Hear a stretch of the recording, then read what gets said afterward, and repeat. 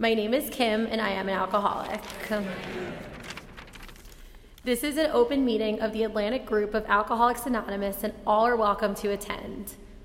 It is our belief that our meeting structure is necessary to maintain the integrity of the group so that it may better carry the message of AA, and since the most important aspect of AA recovery is one alcoholic relating to another, only alcoholics participate. We hope that what you learn here may be helpful to your recovery and or understanding. Tonight is anniversary night. The format of tonight's meeting will be a main speaker who will speak for 25 minutes, followed by our information break and the anniversary celebrants. Our main speaker tonight is Shockey. Thank you. Yes, my name's Shockey, and I'm an alcoholic. Wow, this is pretty much, I'm in awe. It's an honor to be here. I feel like a grown-up, and I haven't always felt like a grown-up. I definitely had Peter Pan syndrome for a long time. But I do want to thank you, preacher. Thank you for asking me, and thank you for being my +1, Double G Greg. I appreciate that. And everybody was so warm and lovely in this meeting so far, and I just want to thank you for that. That hasn't always been the case with me, to be so welcomed in places and to feel that, honestly, like I didn't have to do anything. I guess I'll get some of the stats out. I've been sober since January 6, 1990, so that's my anniversary. It could be the Epiphany and the insurrection, but I'm going to go with the anniversary. And let's see here. I got sober in Louisville, Kentucky, and it was very much like this. The meetings were very similar to this feeling here. So I feel very much at home that way. My road to recovery was kind of bumpy. As a little guy, I grew up in Louisville, Kentucky. Like I said, I had a sister who didn't have any problems. I learned later that I had a grandfather that was an alcoholic, and he ended up leaving my grandmother when she was pregnant with her 10th child, and then went away and ended up dying in his own blood. So that was pretty awful. But I didn't really know him very much, but I always heard these awful stories about him. And other than that, I think that I was really the only alcoholic in the family. My mom comes from 10 kids, 10 siblings, and my dad 7. And my pop, he has 41 years, and he's amazing. We have a really good relationship now, thanks to Alcoholics Anonymous. He's in a nursing home, but he's happy, and they treat him really well.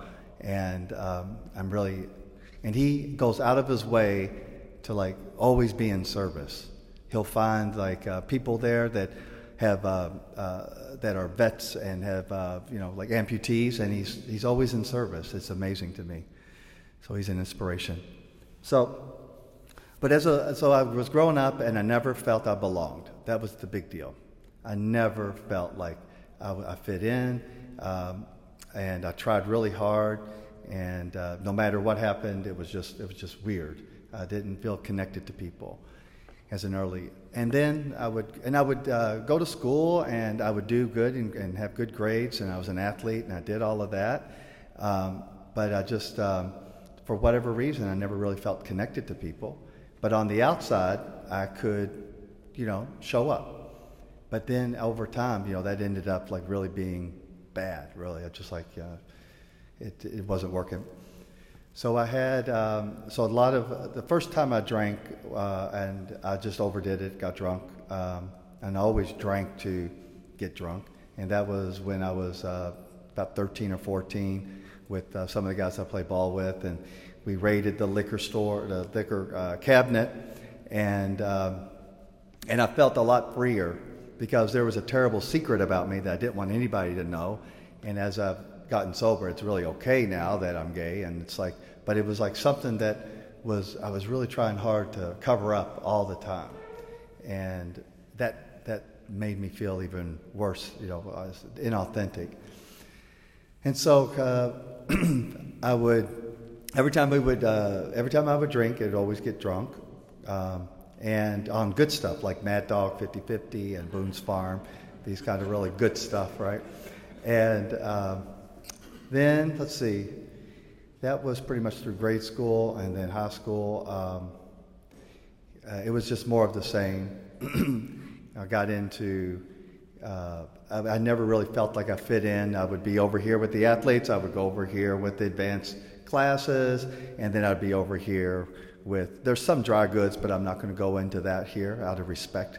And then I would be over here. Never really felt like I belonged there. So, and then let's see here. As I went on, I just kept on trying to modify my drinking, to do it in a different way, but it never really worked. And so my pop was trying to get sober as well at the same time. And and I remember something that was really heartless was that I was going to college, and he was coming through on a bus and coming from downtown, and I really despised him and really looked down on him. It was really bad. And so I'd get on the bus, and I would just walk right by him and didn't even say hello, nothing. I'd just dismiss him because I really didn't think much about him. And that just really thankfully I can make amends, and I did all of that, and we're tight again, so that was good. But I remember that that kind of stood out.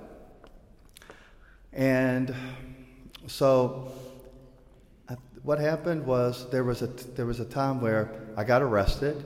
And then after that, I went to AA meetings, and I thought, this is not the life I want. This is I was really young. I was in 22 when I first started trying to get sober, and it just wasn't working for me. I didn't feel like I belonged. Everybody was older than me, etc. So over the course of 3 years, I relapsed 6 times, and it just never really it really stuck, and a lot of it was because I was expecting everybody to come to me, and take care of me and anticipate what I needed, and that really didn't work. It was kind of like a really non-eventful thing, honestly. One night I just went out and went on a bender, and came back and woke up the next day, and I said, well, I got sold my job, I have my apartment, but I really just can't do this anymore. I just can't continue like that. And it was that kind of quiet resolution. And then I went back to the meetings, but this time what I did was I put my hand out. I've invited people, I welcomed people. I got involved. I got a home group, and got a sponsor, and worked the steps. And once I did my 5th step, I didn't relapse anymore. And then I thought that I really took a break. So then I worked really hard. So after the 5th step, I said, well, I'm gonna take a break. And then about 3 years later, I found myself in Lansing, Michigan. And I was with a group of guys that were really hardcore. They were plumbers and electricians and tradesmen. And here I am going up there to Lansing, Michigan, with my nice little haircut, my Beamer, and my cigars, and playing the big shot, right? And I was in this meeting, and I remember just really wanting to belong. And so one day I called everybody in that meeting. There was about 15, 16 guys. And it was a feedback aloud meeting, which was kind of weird, but it worked in a weird way. So I called everybody, and I went to the meeting, and I said, not one of you jerks ever called me back. And they said, well, we don't like you, Shockey. And I was just like, what? You have to like me. This is AA, And they were like, nope, you don't have anything we want. We know you got 12 years, but you're crazy, and you don't have anything we want. And I said, well, I'm staying. And I did. I went ahead and I got this I'll never, George, I asked him to be my sponsor. He's this big, fat Greek guy. I loved him so much. And he took me through the steps, and I finished them. I got on the spiritual path, and then I got on my motorcycle, went out to California, reinvented myself, and I went back to school, and then I came back to New York. But that was really pivotal for me to, in my recovery, to do that. Because anything is possible, anything is possible when we're sober. It's a done deal when I start drinking. So let's see here. After that, after my Lansing, I went out there to California, came here, and then in 2006, I came here. And let's see, I had been sober for about 16 years when I got here, and that's when I met Ava. And because I would go to a lot of different other fellowships, in addition to AA, right? And then that worked for a while, but I always found myself gravitating to AA. I just like the solidity, thank you, and the consistency here. So let's see here. I got here in 2006, and it was a little tough getting used to everything, but I managed to get through it, and then I was sponsoring, like when I was in Lansing, I was sponsoring like 5 or 6 guys, and I had I had 2 sponsors, which is kind of weird.